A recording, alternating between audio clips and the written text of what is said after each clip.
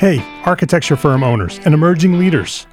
Get ready for unparalleled insight into the development of a world-class architecture firm and a worldwide organization driving the digital transformation of the design and construction industry. With Build Smart, the podcast that's changing how our profession operates. We share the incredible stories behind innovation in the building industry with my friend and co-host, Patrick McLamey, FAIA, former CEO of the international architecture firm, HOK. You know, Yamasaki's office or firm lasted during his lifetime. And when he passed away, I think that was the end of the Yamasaki office. Helmut did not want that. He wanted a firm that would live out and grow beyond the founders. In Season 1, discover the untold stories behind HOK's meteoric rise, from 150 employees in St. Louis to a powerhouse with over 1,900 staff members and 27 offices worldwide. You know, they weren't as polite as the Kojima people. That was just boom. And anytime you have a creditor, whether it's Kojima or the bank, that wants their money, unless you can raise money someplace else, you are out of business. Bankrupt. And hold on tight for Season 2, where Patrick takes us on a new adventure as chairman of Building Smart International, shaping the future of digital transformation in the design, construction, and operation of built assets. Ian Howell, Ken Harold, and I, Ken was my technical representative from HOK. The three of us took a tour of Europe of 5 cities in 5 days. Very busy time. Simply follow the link in the show notes to subscribe to Build Smart now and uncover lessons that will transform you and your architecture firm.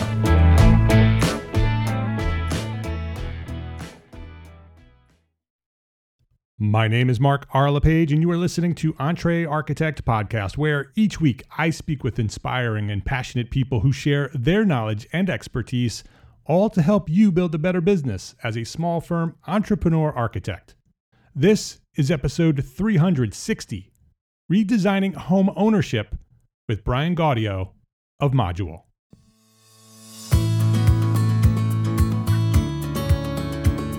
This episode of Entree Architect Podcast is supported by our platform sponsors.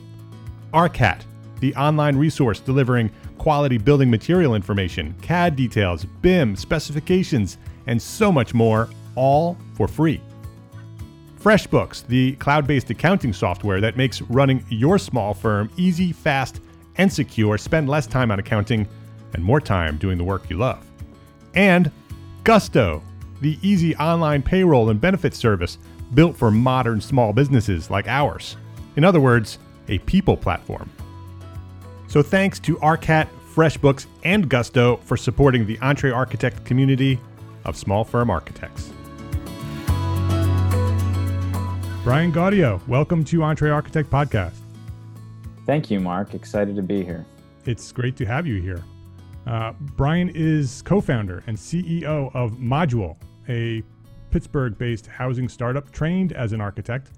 Brian worked in Blue Sky at Walt Disney Imagineering, developing new ride concepts for the Disney park. So if you ever wondered who designs those cool rides, we have somebody on the line right now.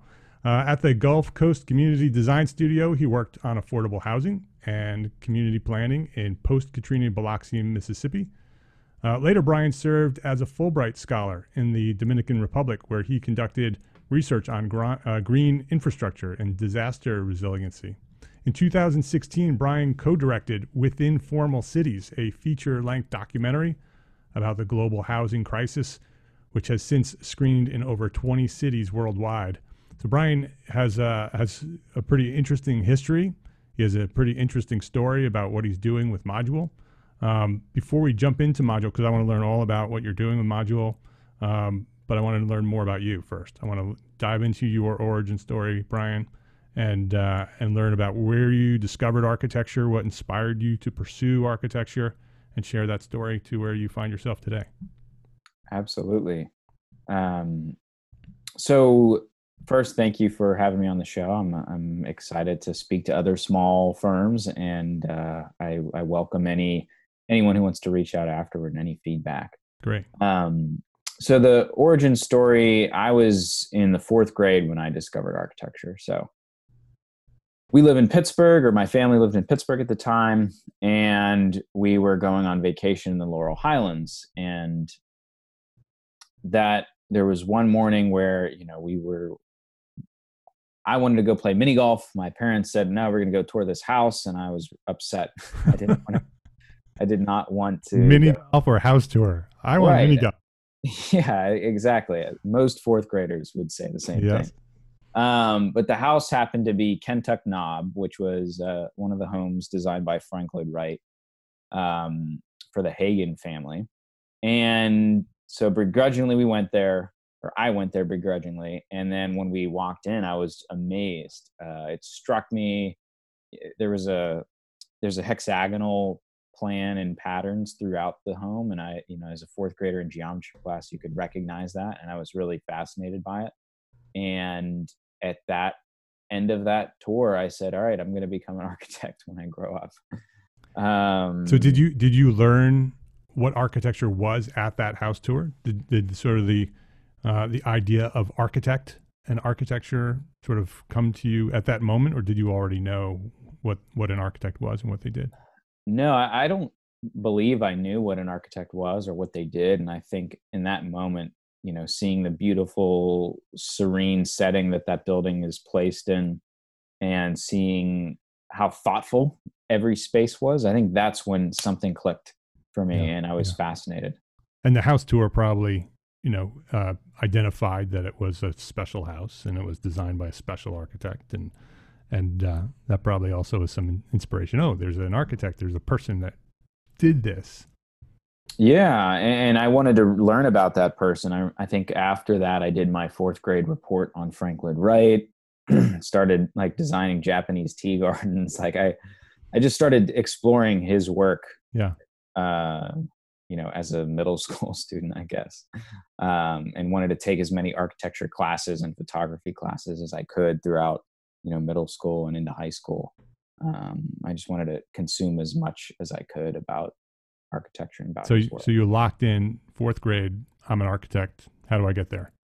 Yes, locked in, ready to go. Yeah. I was really passionate about it, and ended up going to architecture school at North Carolina State in Raleigh, North Carolina. Yeah. And I think in architecture school, I started to learn about my sub-interests in the world of architecture, and also the things that I found challenging about the world of architecture too. I saw, public interest design is what I would call that subsector that was really struck me as interesting, because I had an interest in doing good things for the world. I also had an interest in architecture. I didn't see how those two things could become one thing. And in school, I was mentored by a professor named Henry Sanoff, who started EDRA, the Environmental Design Research Association, did some work under Brian Bell, who started the Public Interest Design Institute. So I was surrounding myself with a lot of the leaders in that field, and that's really what I started to lock onto. Interesting. And so where did that inspire you to go? So you were introduced to public interest design in school. Did you do something in school, or did you sort of graduate and then start pursuing that? I started. Yeah, it was interesting. And Henry, who is again one of the fathers of, I guess, community design, participatory design, mentored me as an undergraduate. So I started doing a lot of research in the summers.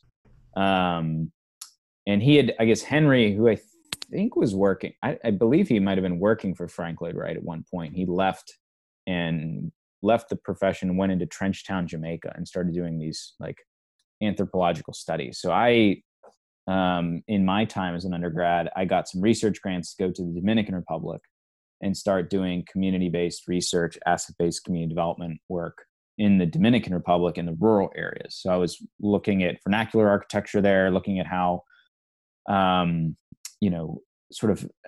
maybe more of an urban design and anthropological analysis of how this particular community was operating, and who it was, and what it saw its potential to become. And I think I started doing a lot of research into that and attending a lot of conferences and seeing the work that a lot of other architects were doing in that particular field, both internationally with groups like Mass Design Group, and then, locally with, the Rural Studio and places like that. Yeah. So were you inspired to pursue that as a profession? Say, okay, I'm going to contribute to this part of what we do as architects? Yeah, that was absolutely my interest. Was, I think, one of the frustrations I had in architecture school was, it felt that we as architects and as designers really cared about good design, but the people that I had met in the workforce, it wasn't this, what how people practiced versus what you're taught in design school was different. Yeah. And I thought that disconnect between bringing good design to more people is something that everyone wants to do in architecture school. And then once people get into the professional world, very few people are able to do that and make a living doing that. Yeah. And it's this kind of vicious cycle. And that was frustrating for me. Yeah. Yeah. And that's exactly why Entree Architect exists, because of that frustration. Because I feel and we feel that if you can build a thriving business, then you can pursue those passions of making the world a better place. If you can't, right? If you can't be profitable, then you can't make any impact. You have no impact, right? Yep. And it's just a life of frustration. You never get to where you really want to go. Yeah. And I saw, I knew that I was a non-traditional architecture student. I was not the strongest. I don't think I was the strongest designer necessarily. But I was a good presenter. And I enjoyed the sort of big ideas around a project. I thought that was really intriguing. And so I knew that working at a traditional firm was just not the right fit for me. And so I started exploring some different avenues, doing a lot of research in the Dominican Republic. I interned at Walt Disney Imagineering in their Blue Sky department. That was kind of a happy accident that happened. How did that happen from architecture school and pursuing, Dominican Republic and all of that? How did you end up at Disney? So that was definitely a kind of, in my career path, that was definitely a kind of a side. We got off on a side exit and had some fun. But my roommate at the time, there's a competition that Walt Disney Imagineering, which is basically the engineering, architecture, art arm of the Disney theme parks. They have a competition every year to try to attract new talent to work for them. So the prompt was design the first Disney experience on the moon in the year 3011. And my roommate, who I referred to as the mad scientist, he was really interested in this. So we pulled together a team from NC State of we had a mechanical engineer on our team, we had an aerospace engineer, and then 2 architecture students. And we entered this competition, and we went up against, some of these schools that are really rooted in like theme park design. And we really didn't know what we were doing. But we ended up winning the competition. So they flew us out to California. We got to present our concept to the Imagineers, and then they started hiring interns. And, they asked me if I wanted to join in their Blue Sky department, which is basically they're brainstorming new ideas in the next 5 years. What things can we bring? And so I took a semester off. I interned there in the summer, took a semester off, and stayed out there even longer to work on some really fun projects. Yeah. It's interesting how, and I bring this up often on the podcast because I hear people's stories and people share their origin stories. And you had mentioned that this is sort of a side trip, right? You took an exit and you went off to Disney. But looking at where you are now, they recognized the visionary in you, right? Even from architecture school, you recognized the visionary in you. That you said you were a non-traditional design-focused architect, right? That you were more interested in the big picture. And so they clearly recognized that as well, not only giving you a position at at Imagineering, but specifically Blue Sky, where it's all about thinking big, right? And big visions and having that, which is a critical part of your overall story, as we'll get into, that without that that side trip, it's probably unlikely you end up where you are today.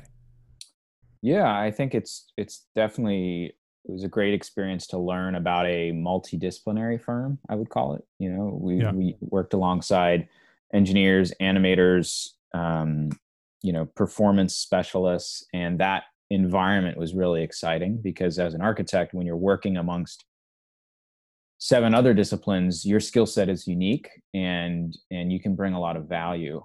Um, I think sometimes when we as architects work with 7 other architects, our skills may not be as valuable. We may not bring the insight or see other insight from other people. So that was a beautiful part of Imagineering was that interdisciplinary work and the lack of ego, at least at the lower level that I was at, Yeah. perhaps. But there wasn't much, you know. At the end of the day, Disney, it was going to say Disney on it, so it didn't really matter whose stamp. You know, it wasn't given an award at the local, you know, AIA awards, right? Right. It existed in the world. Yeah, it's interesting. So you're at Blue Sky. What happens after Blue Sky? So I actually, they had offered me to kind of leave school and continue to work there, but I felt that I wanted to complete my education and I wanted to get back into, you know, public interest design, which is really what my passion was. So graduated from the BArch program at NC State, and then went to Biloxi, Mississippi to work for David Perks, who runs the Gulf Coast Community Design Studio. So as an intern there, which was a great experience. And it's a firm that's very, I think, very ethical, very much rooted in community development, and enjoyed seeing the way that David and his firm operate in Biloxi and how they are very neighborly, I guess I would say. It was very much an open door place where people saw them as an asset in that community, which is, I think, a really positive way for an architect to be viewed. Yeah. So it was a good experience. So what was that firm focused on? Were they rebuilding Biloxi after Katrina? Yeah, they started. So I don't know if this is the exact origin of their story, but after Katrina hit, David opened up a branch of Mississippi State University. So this firm is a nonprofit firm that's basically is somewhat funded by Mississippi State. So they opened after Katrina and did a ton of housing rebuilds there with some of the, you know, the federal funds. So a lot of the homes are lifted up 1 story at least to get above the floodplain. And there's some really interesting work that was being done by the Gulf Coast Design Studio with a couple of other partners in the community. After that, after Katrina was over, the Gulf Coast Community Design Studio shifted into more planning because, okay, well, now we've built back some of the housing. What's next? Well, we need to get the city back up and we need to get the urban life happening. So they did a lot more planning work. They did some environmental remediation of the bayou. So there was some landscape architecture work. And then because of the work that they did and how driven they were by, you know, the community driven they were, other disasters would call, other municipalities would call. So I worked on a project in Houston. So Hurricane Ike, the first wave of rebuilds there went poorly. It was a lot of disgruntled homeowners after they got their new house. So they called up the Gulf Coast Community Design Studio to come in as a consultant and help manage that process. So I worked on a little bit of the Hurricane Ike disaster recovery rebuilds, but they did a lot of planning work and their work grew outside of Biloxi actually after that.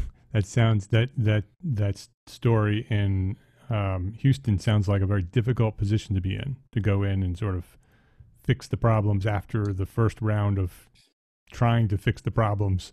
So you have people who are upset about, you know, what they've been handed, and the government is probably not happy, and the prior designers were probably not happy, and it sounds like a very difficult position to be in. Yeah, I think it was, and that's never the easy thing, to be the fixer, you know, of a problem. But I remember that I guess they had a call for submission. So there were plans, basically some floor plans, elevations, and home layouts from various architects in the Gulf Coast area.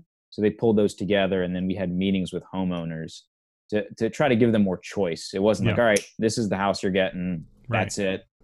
We wanted to give them a bit of the experience of working with an architect, with some sort of packages, if you will. Okay, here's based on your family size, here's some plans that work for you, and we would have meetings with the homeowners to select their plan and then select their some of the finishes in the home.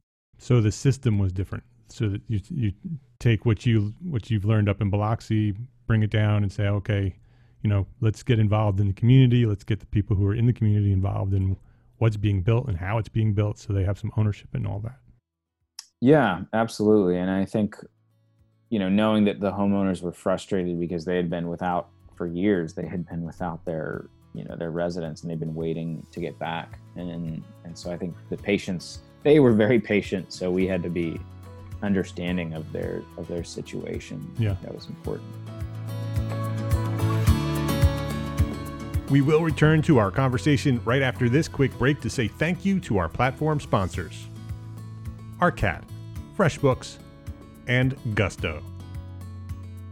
Every day, more architecture professionals are adding ARCAT to their workflow to save them time and money.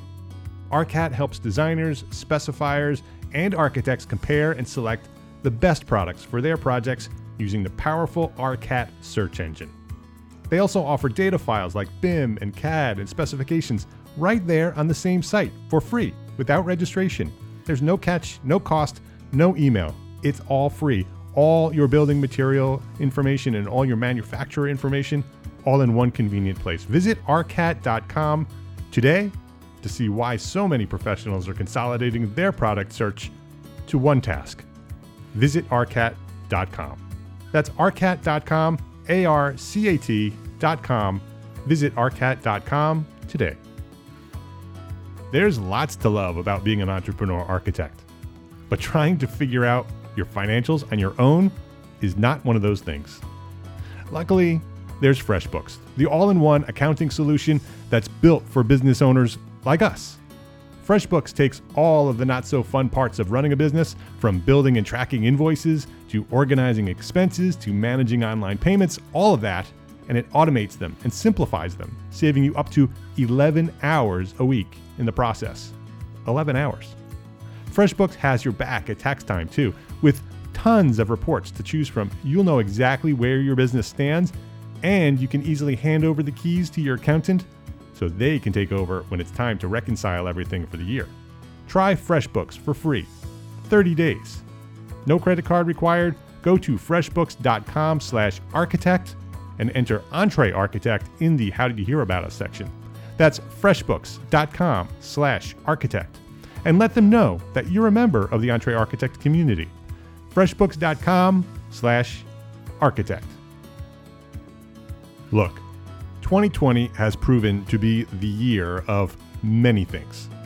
But if you own your own architecture business, this could be the year that you switch to better payroll. Gusto wasn't just built for small businesses, it was built for the people behind them, like you and me. Their online payroll is so easy to use. Gusto can automatically calculate paychecks and file all your payroll taxes automatically, which means you have more time to run your business.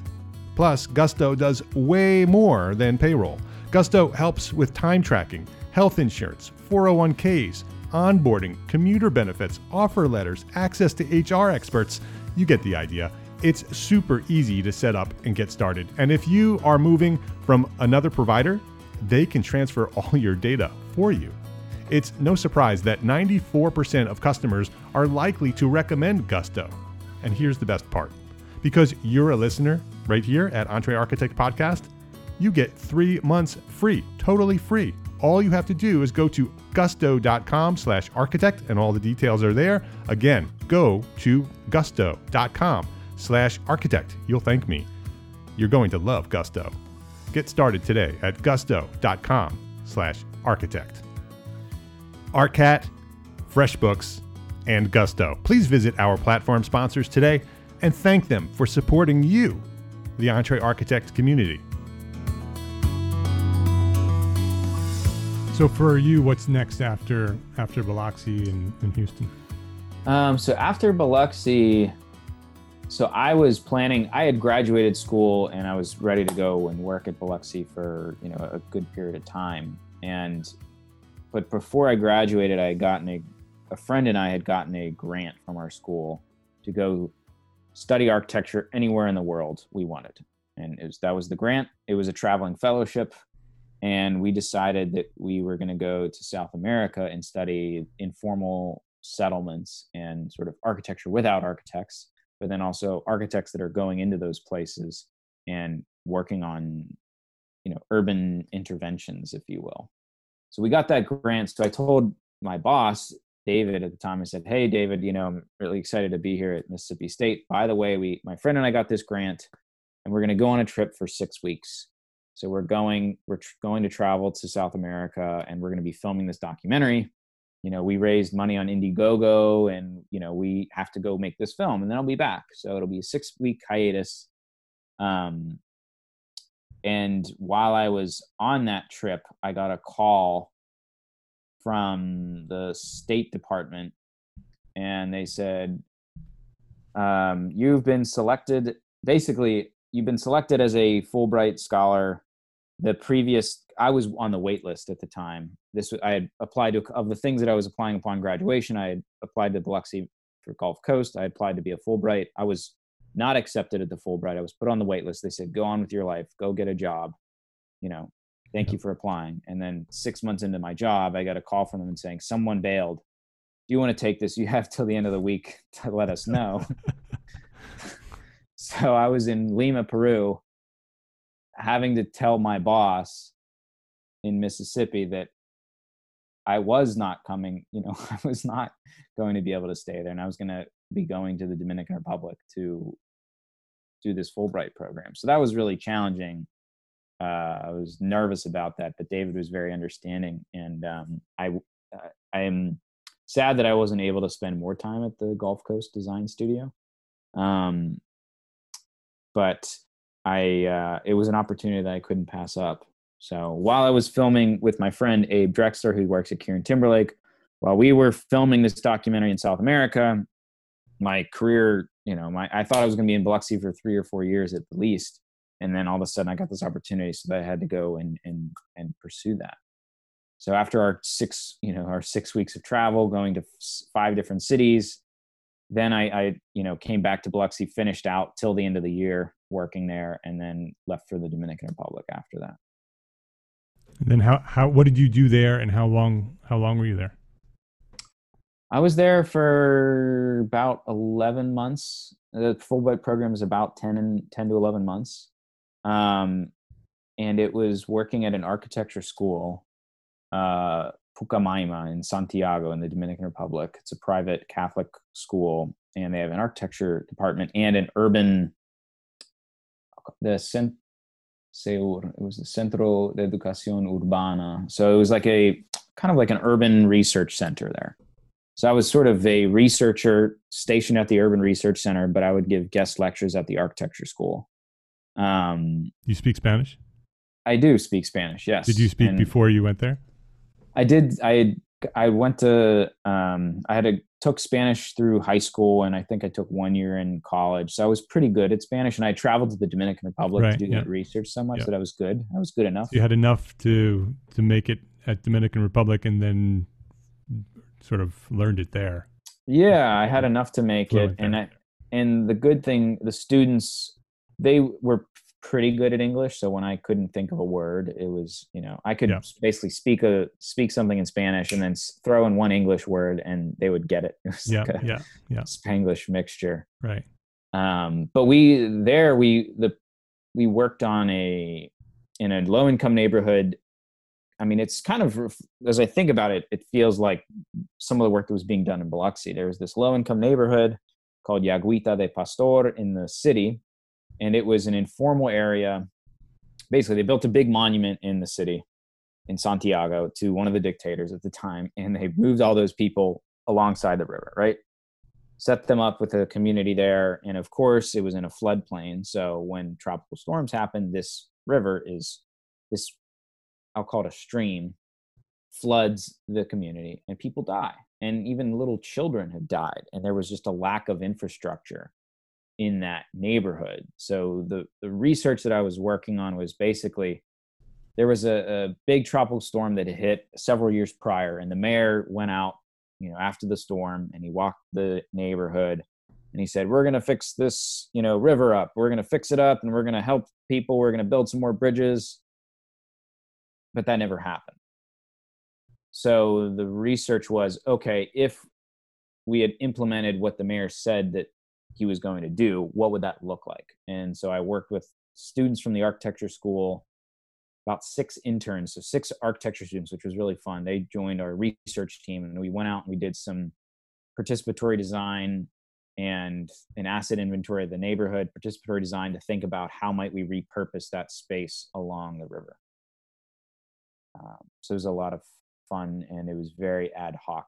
It was not, we were testing water quality. We learned how to do water quality testing, but we didn't have the tools. So we got these 2 big Pepsi bottles, duct taped them to a wooden stick. And that's how we took our water samples. And we didn't need to take samples. The water was extremely polluted, but it was an interesting experience. So was there any progress made through that, or was it more of a design challenge? That was one of the, I think the progress that was made, in my opinion, was I got to work with some great students and we got to collaborate on this. And I hope that those students take that kind of public interest design methodology with them moving forward. The report that we created and the proposal that we created, we presented it to a local nonprofit in the community that does a lot of work there. We presented it to some of the local government, and then we got a meeting with the Rockefeller Foundation because they had set up this 100 Resilient Cities initiative. They supposedly had a lot of money to be, working in 100 cities around the world. And we presented it to the Rockefeller Foundation in the hopes that, there would be some funding to implement some of this, but nothing ever came of it. So unfortunately, I don't think any of those changes had been implemented. Yeah. But maybe some of the people, like you said, some of the people that you worked with are inspired to continue to pursue public interest and make the world a better place. Yeah, I believe so. I think that's a really great experience working at, the Fulbright program is basically about diplomacy, it's kind of like the soft diplomacy. And so I think they put smart people in countries who are good people. And it's sort of the goal of the Fulbright is let's make the US look like we're good people. Mm-hmm. So I think in that respect, I think it was successful. Yeah. But it was great to meet. I got to play on a Dominican softball team, which was very fun because they're very serious about baseball. Yeah, that's for sure. The jerseys, it was actually each school at the university had a team. So I was on the Arquitectura team, which was really fun. Yeah. None of the thing about the players, so they were all recruited from outside. There might have been one architecture student on the team. It was all folks who I don't know if even they were students. Yeah. But, we had architecture. It's serious. They have to win, however they need to win, right? That's true. So where did you go next? What took you away from there? After that, I was going to move back to the United States. So I could have went back to Biloxi and, worked back in Biloxi. But I thought I had some friends who were entrepreneurs, and I'd been, following some of their stories. And I was thinking, I knew that starting things was really exciting to do. It's just great, you starting a podcast and all of the things that you've started.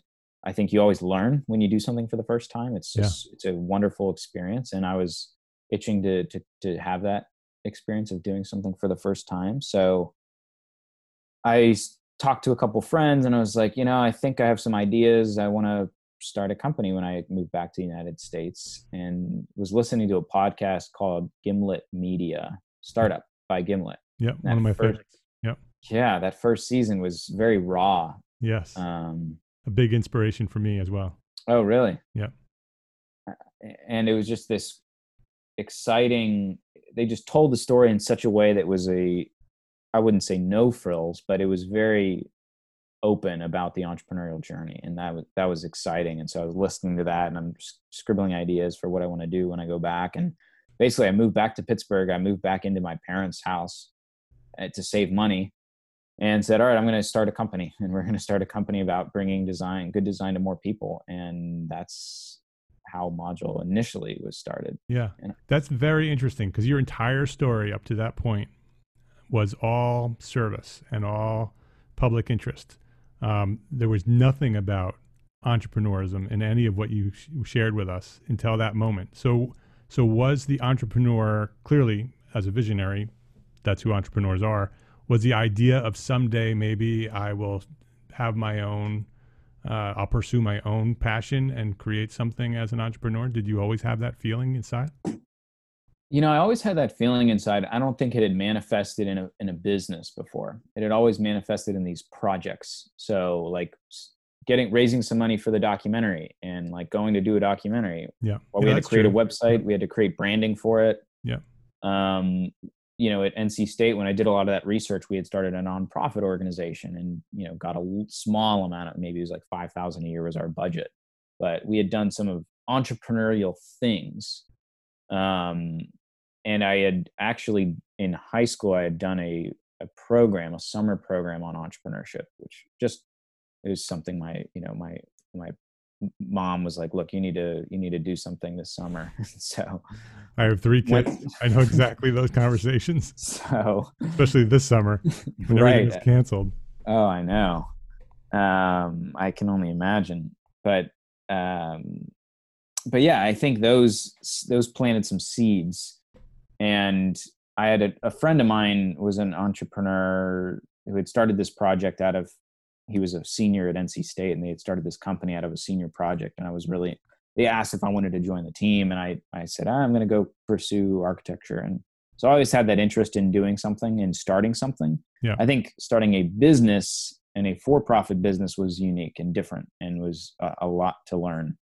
When you came back and you said, okay, I'm going to start this new company, what was the motivation? What was the inspiration to say, I'm going in this direction rather than that direction?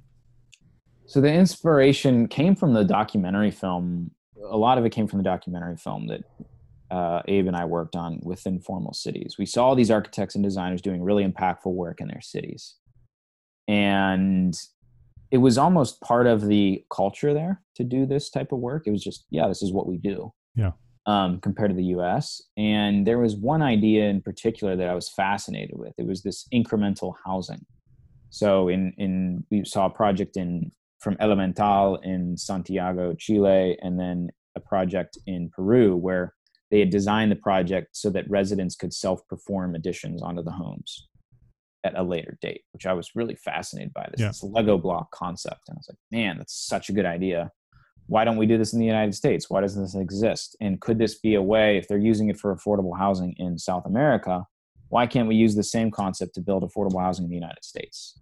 So that was the kernel of the idea that birthed Module. So they, moved back in and called up my high school shop teacher and said, can I use the shop, start making some architecture models, use their 3D printer to develop some concepts. So that was how some of the work in South America inspired the starting Module. And the friends that you reached out to, you said that you had some friends that you reached out to sort of talk about this new idea. Were those friends from NC State, or was that people you met along the way? Most of them were friends from NC State. I basically made a list of all the smartest people that I knew. I was like, who would I want to start a company with? Who do I really respect? And I just started sharing this concept with them, engaging where they were in their life and their interest level. And I think it's important when you're starting a business to find people that you trust. I think that's probably the most important thing, especially getting started, is someone who you're going to be working, you're basically married to that person or those people for the first several years. And you want to find someone who has the time, has the risk profile, and that you have a good rapport with. So I started calling up mostly folks from NC State who I had met, some from high school and other places. And did you have the idea sort of solidified on where you wanted to pursue, or was it just sort of a vision? I think the concept, because I moved back in November, and we had entered this program, this boot camp, this entrepreneurial boot camp. If you got into the boot camp, you got $5,000. So you got to pitch, you submitted your application. So I called up my friend. I said, Drew, who's one of my co-founders, and I said, Drew, there's this boot camp in Pittsburgh. I'm going to do it.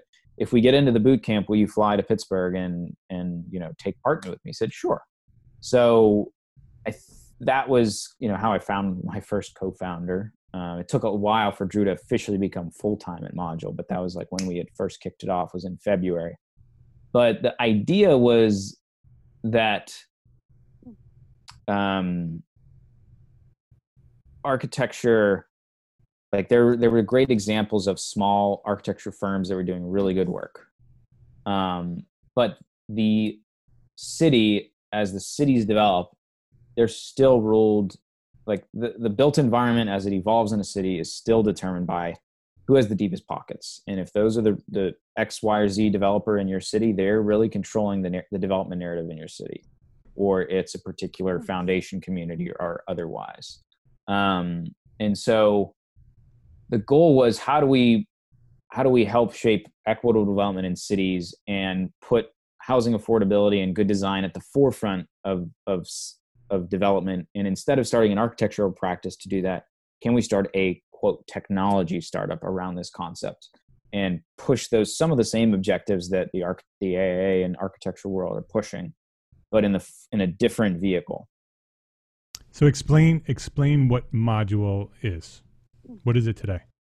So Module today, and it's definitely evolved since that very first day. Module is a startup company that is delivering a better housing product, single-family housing product, and a better process to do it. So we leverage I make the comparison to Tesla, for example, as a comparable. Yep. Very different valuation that Tesla has versus for now. But Tesla went into a legacy industry that was the auto industry, and they created a beautifully designed, eco-friendly product. So we are going into the housing industry with what I would argue is a beautifully designed, eco-friendly product. We build to the U.S. Department of Energy Zero Energy Ready Home spec. So it's more prescriptive than some of the other programs out there, but it's a more attainable program. There's not a significant amount of cost to certify the homes, et cetera, et cetera. So beautiful, eco-friendly product, and then a 10x better customer experience. So in the case of Tesla, you can, purchase your car online, you can put down a deposit, and we would like to bring that same experience to the home building experience. So instead of the large tract builder, right, like the large NVR Homes, DR Horton, the big top production builders, where it's like, walk into the show home, open up the catalog that has like the 1985 Magnolia Lane. It's like, okay, I want the Magnolia with the white picket fence, like with brick face and the shutters and yes, and two hose bibs out the back, whatever. So instead of that experience, can we migrate that experience, some of that online? And can we make the process more fun? So take some of the beauty of engaging with an architect and bring that to a larger audience. So a much better customer experience, drawing a lot from the architecture world.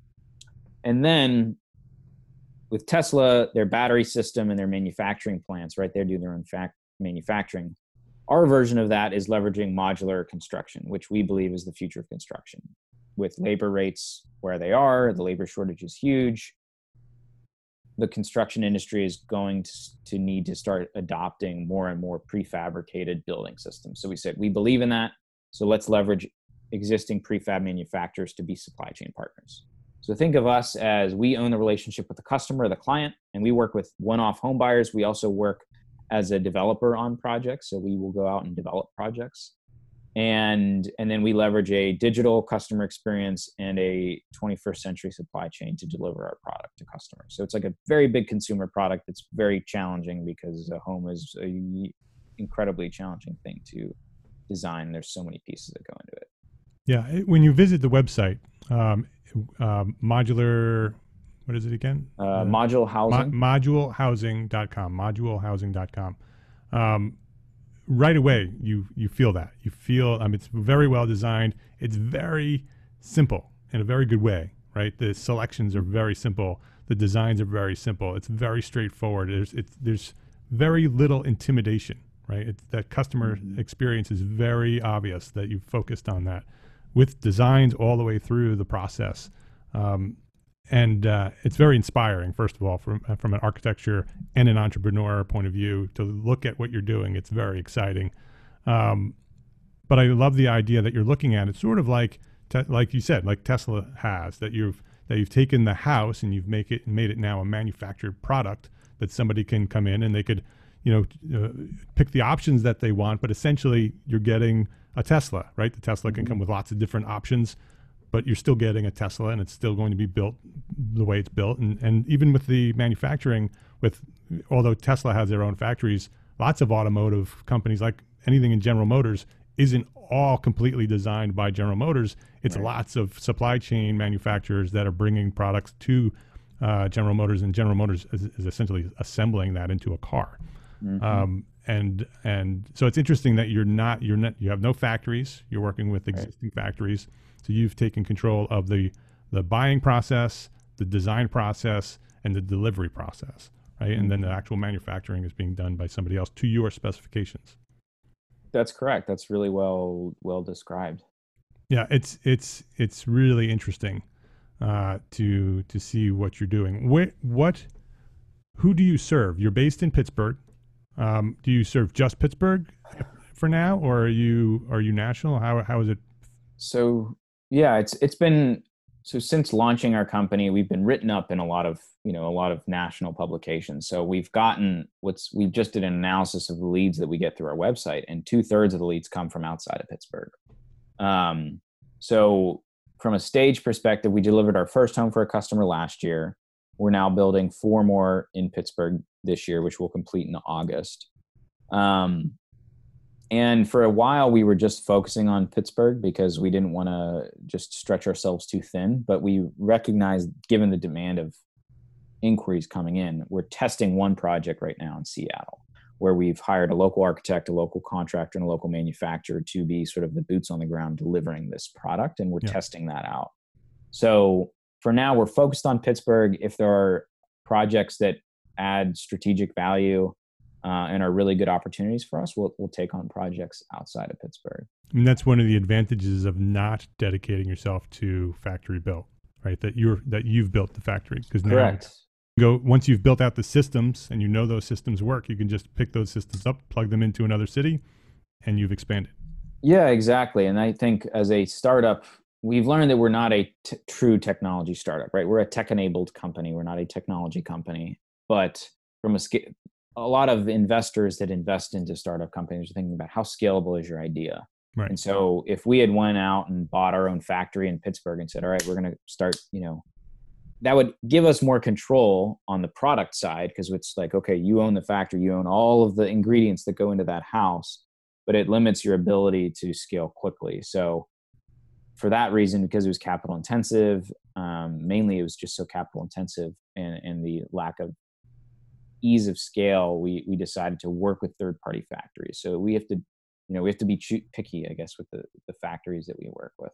Yeah, and because the designs they're affordable designs, right? And they are designed in a very straightforward, simple way. Beautiful, very modern, but very simple. That also lends itself to being able to allow other factories to build them, because the specifications are pretty straightforward, that you're not trying to do these crazy architectural designs.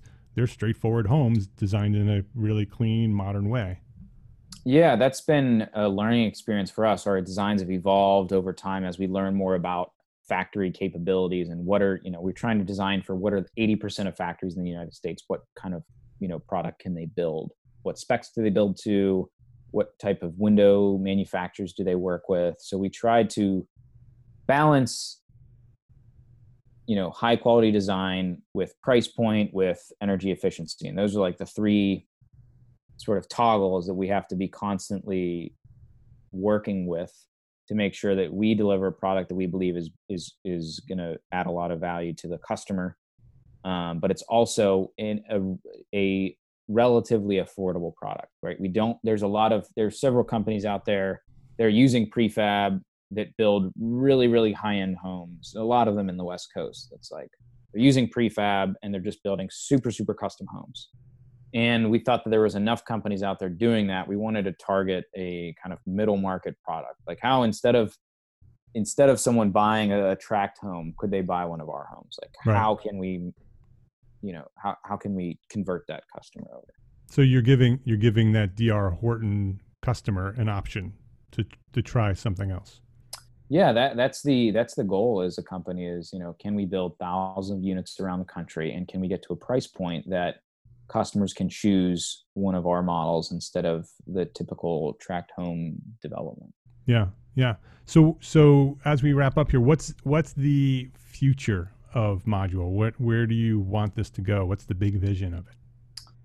So the big vision of it, which it always is evolving. I mean, at the core of what we do, we want to put agency back in the hands of home buyers. We think that the production home build, the average production home builder is not doing justice to the American home buyer, and they deserve a better product. They deserve a better process. But it doesn't exist. So we want to create that, number one, for the home buyer, and elevate the industry, elevate the quality throughout the industry. And how we do that, we're still in the phases of learning how we do that. A hypothesis that we have that we need to test is once we've built enough of our own homes, we'll have basically the tools down, the technology, and the system down. And we'd like to enable mom and pop builders. You think about the contractors and real estate investors that are building, maybe they own some real estate, they might be flipping homes. Can we enable those home flippers to become home builders, right? And basically give them a product that's off the shelf, that's really high quality. Yep. And we can become a distributed home building company where we're working with small mom and pop builders around the country. They're delivering our product, kind of a licensing franchise model. And we could be building thousands of homes without, employing thousands of people. I would also add, don't forget the architects, because the small firm architect community is very entrepreneurial. Our community, the Entre Architect community, is very entrepreneurial. Many of them want to do this, but don't know how.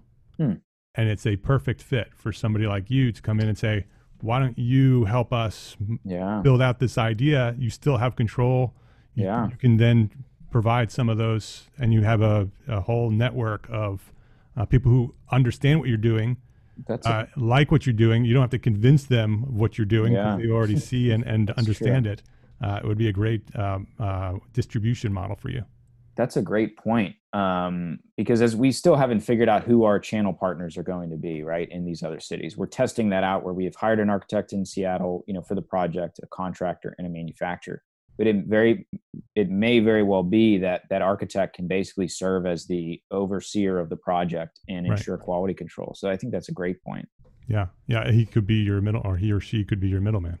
Mm-hmm. Yeah. The single point of contact from Module. And then they sort of build out the team for you. That's great. As we wrap up, I want to ask you this one question that I ask everybody. We are a community of small firm architects, entrepreneurial small firm architects, trying to run businesses, many of us startups. What is one thing that a small firm architect can do today to build a better business for tomorrow? So today, given that we're in the COVID environment, I think and we've been affected by that considerably as well, right? It's a big struggle and a big challenge. So I think what I would say that the one thing to do today would be to imagine how you will practice in a world where COVID exists, and imagine that COVID is going to exist for another year. How will you as a practitioner, how will I as a practitioner, how will our firm survive? What types of projects, what types of things can we take on that may be non-traditional to bring in revenue and to ride out this storm? And that may not be the clients that you serve. It may be something completely different. But quickly iterating that and testing that out will be valuable, both to help get through COVID, but it'll also be sort of a tool for how to launch new services in the future.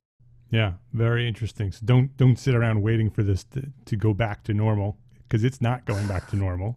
Yes. Be proactive and figure out what you're going to do for the next year, and it may not be what you've been doing. Very good advice. Brian, what's the best if one of our architects are listening and they like the idea of helping you distribute Module, what's the best way for them to connect with you?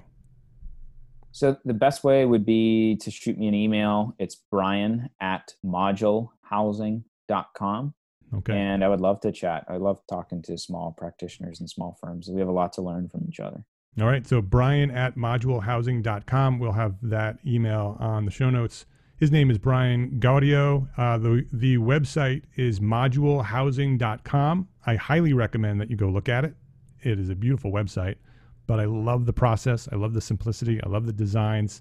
You should definitely go check it out. modulehousing.com. They're on Facebook, Twitter, and Instagram @modulehousing, so they're easy to find. So go check them out. Go say that you heard us here at EntreArchitect Podcast. Brian, thank you very much for everything that you've done in the past. You have such an interesting story. It took us a long time to get to Module because you have such an interesting origin story. I love what you're doing with Module. If there's anything that we can do to help you pursue your goals at Module, please let us know. And thank you for being here and sharing your knowledge at EntreArchitect Podcast. Thank you, Mark. Thank you for the great questions, and it was really enjoyable. It was really enjoyable.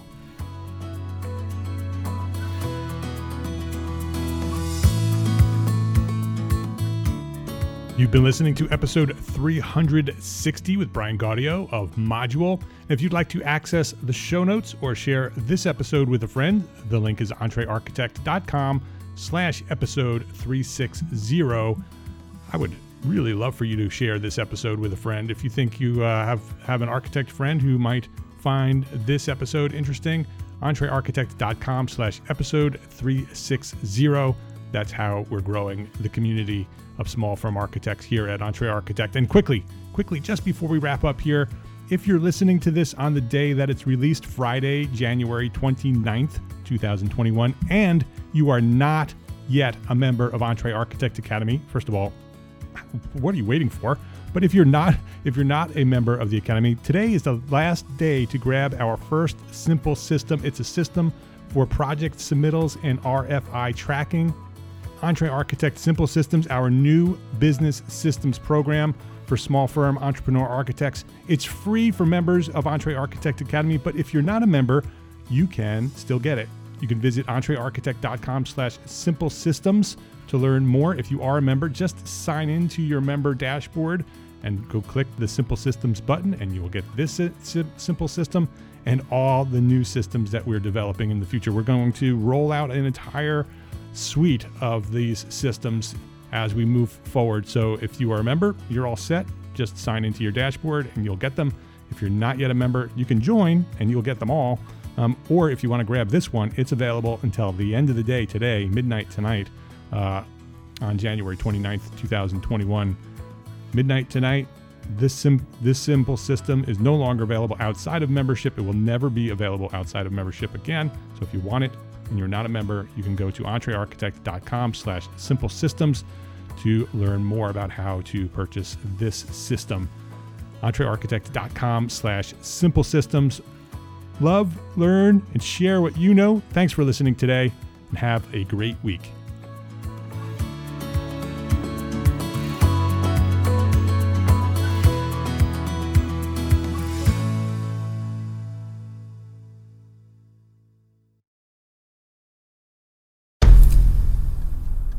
I've mentioned it to my family, but in terms of telling people like, oh yeah, we're doing this, I'm looking for projects, You got anything? I'm not there yet because it scares the out of me.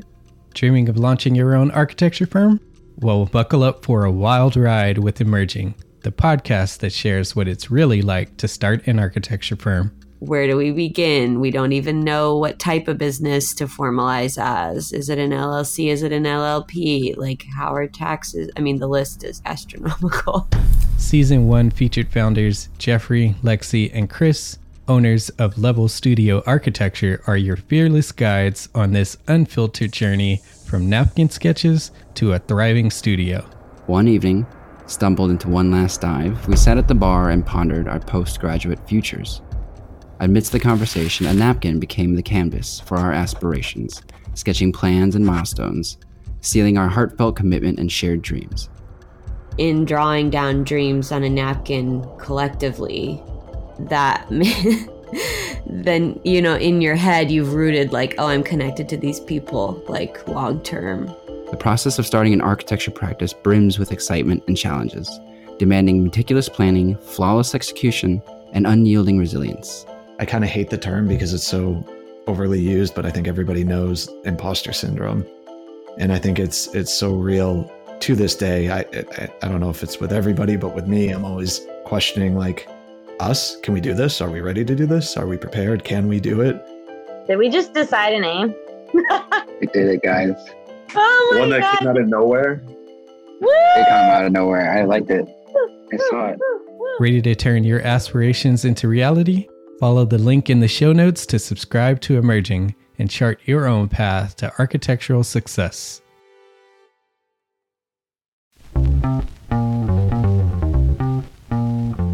Calling all small firm architects. It's time to tap into your full potential with Entre Architects Context and Clarity, where inspiration meets innovation. Hey, it's Mark R. LePage, founder of Entre Architect, and I'm inviting you to join my two favorite co-hosts, Jeff Eccles and Katie Kangas, as they bring together authors, experts, and thought leaders for electric conversations with entrepreneur architects around the globe. It's not just a podcast, it's a community where dreams meet action. There's a simple equation there. And what that did, just doing that basic calculation, was it allowed me to compare what I had actually saved in my retirement accounts to what I thought a possible projected annual spend might be. Artists are temperamental, so beautiful design is going to be a priority. When the job is done, we're going to actually need to live in the house, not live with the person who designed it. And so for me, the artistic skill, the architectural skill is most important. And so I would say that would be 60% of it, if not more. Gain insights to build a successful practice. Subscribe, engage, and let's redefine your future together. Join the Context and Clarity community, where every conversation adds to your blueprint for success.